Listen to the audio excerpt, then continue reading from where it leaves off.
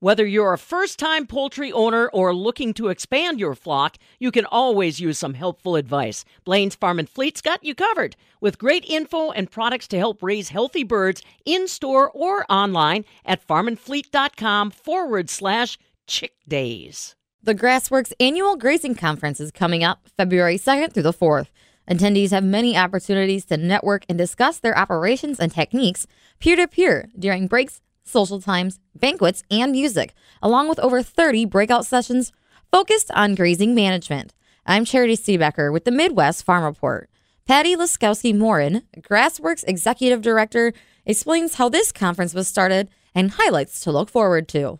The conference is in its 31st year, and we have, over those 3 decades, developed as a nonprofit membership organization, and we provide leadership and education to farmers and consumers.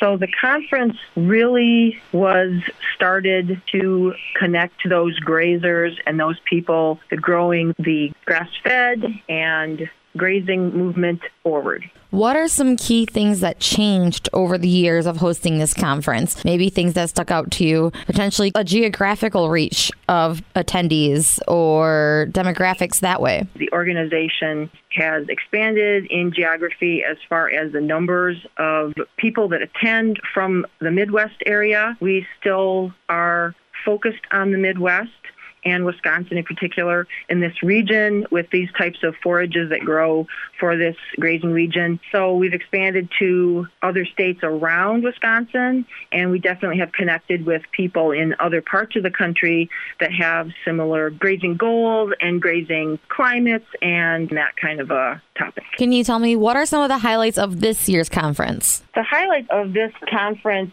we really have some areas that are unique. We bring in experts, researchers, and professionals that have knowledge about such topics as conservation, ecology, animal interactions, soil, plants, seeds, those types of things. Our experts and professionals are not outside of the grazing community, but they're really integral to it, and they often serve as collaborators and partners with us in projects. So we have a really great representation of agency staff that attend. So, for example, NRCS or SSA or DNR. In this case, the United Nation is also attending. Our agency staff attendees collaborate with us to educate about grazing in many ways. We also are building a bridge to consumers in our organization, and we connect our grazing producers and professionals to consumers and the community. So that's another aspect. Another component of the conference is the trade show, and the trade show is really like a library of resources for producers, and that can link the conference attendees to people and businesses that have some things that can really meet their needs and really move their enterprise forward. Another area, and you might not think of this area as an integral part of the activities, but for us it really is, and in this case it's food. We actively source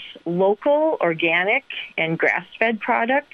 Many of the food resources are donated to the event through the amazing offerings that we have with the grass-fed and organic markets that we have around us that are available. So our conference venue has a chef that works with us to utilize the local products and create really, really sensational meals that let those really unique qualities and flavors of local and grass-fed food really shine through. Speaking of the trade show, how is that looking? How many vendors are scheduled to be there? And then also, how many people do you expect to be attending? Well, so far we have some early registrations coming in, and we've got between 100 and 200 registrants. And our trade show, we're usually at about 40 or so exhibitors and trade shows, but we've got kind of other things going on. We've got such a big network of people that come to the conference. So the exhibit area and the trade show kind of fills out into the networking of all of our attendees anyway. So it kind of overlaps quite a bit.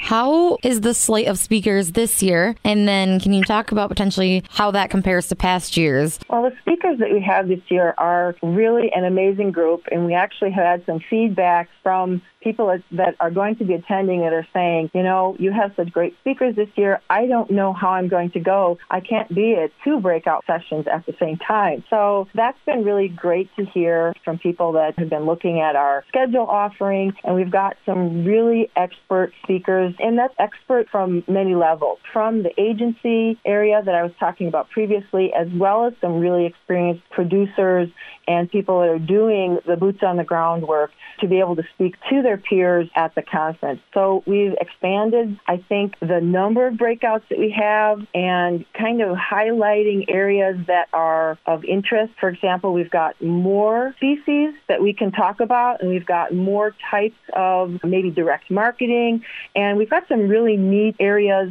that we are discussing this year. For example, we've got a rural mental health person that's talking to people that want to go to that breakout session. What should attendees know or be aware of before coming to the conference? Is there anything that they need to know, whether that's registration items, things to bring with them, or just key things to keep in their mind? Sure. I think a key thing to keep in your mind is look in their bags that they get when they come in, because there's going to be the most updated schedule in that bag. And also we've got some highlights from our sponsors in that bag, like some Cliff Bars and so on. And the facility is an amazing facility in Wisconsin Dells, in one of the most beautiful parts of Wisconsin, and we love that area. Just take a look at the facility map really well so that you can figure out which floor to be on, and we've got little maps that kind of show attendees where to go to. So that's all in the bag and ready to go. Just make sure you take a look at it. What are some key things that you think they should make sure to attend, or key takeaways that they should be aware of to really make the most of their time here at the conference? Well, I really think that the sessions are designed to complement the learning experience and give grazing producers real-world tools to go out and continue to develop their own enterprises. The Seeker to Producer sessions are broken down so that attendees can choose those areas that really best appeal to them, and that's really a great set of choices to have for those attendees. We always have a membership meeting during lunch on one of the days, and this time it's on Friday. And so members, make sure you attend that. And another key takeaway to remember is that this is a peer-to-peer group, and it's really a celebration of grazing and getting together the operations and techniques that attendees have the opportunities to discuss peer-to-peer during the breaks and social times, banquets. We've got music. So it really is an overall celebration of grazing. That was Patty Laskowski-Morin, Grassworks Executive Director. To learn more, go to grassworks.org. From the Midwest Farm Report, I'm Charity Seebecker.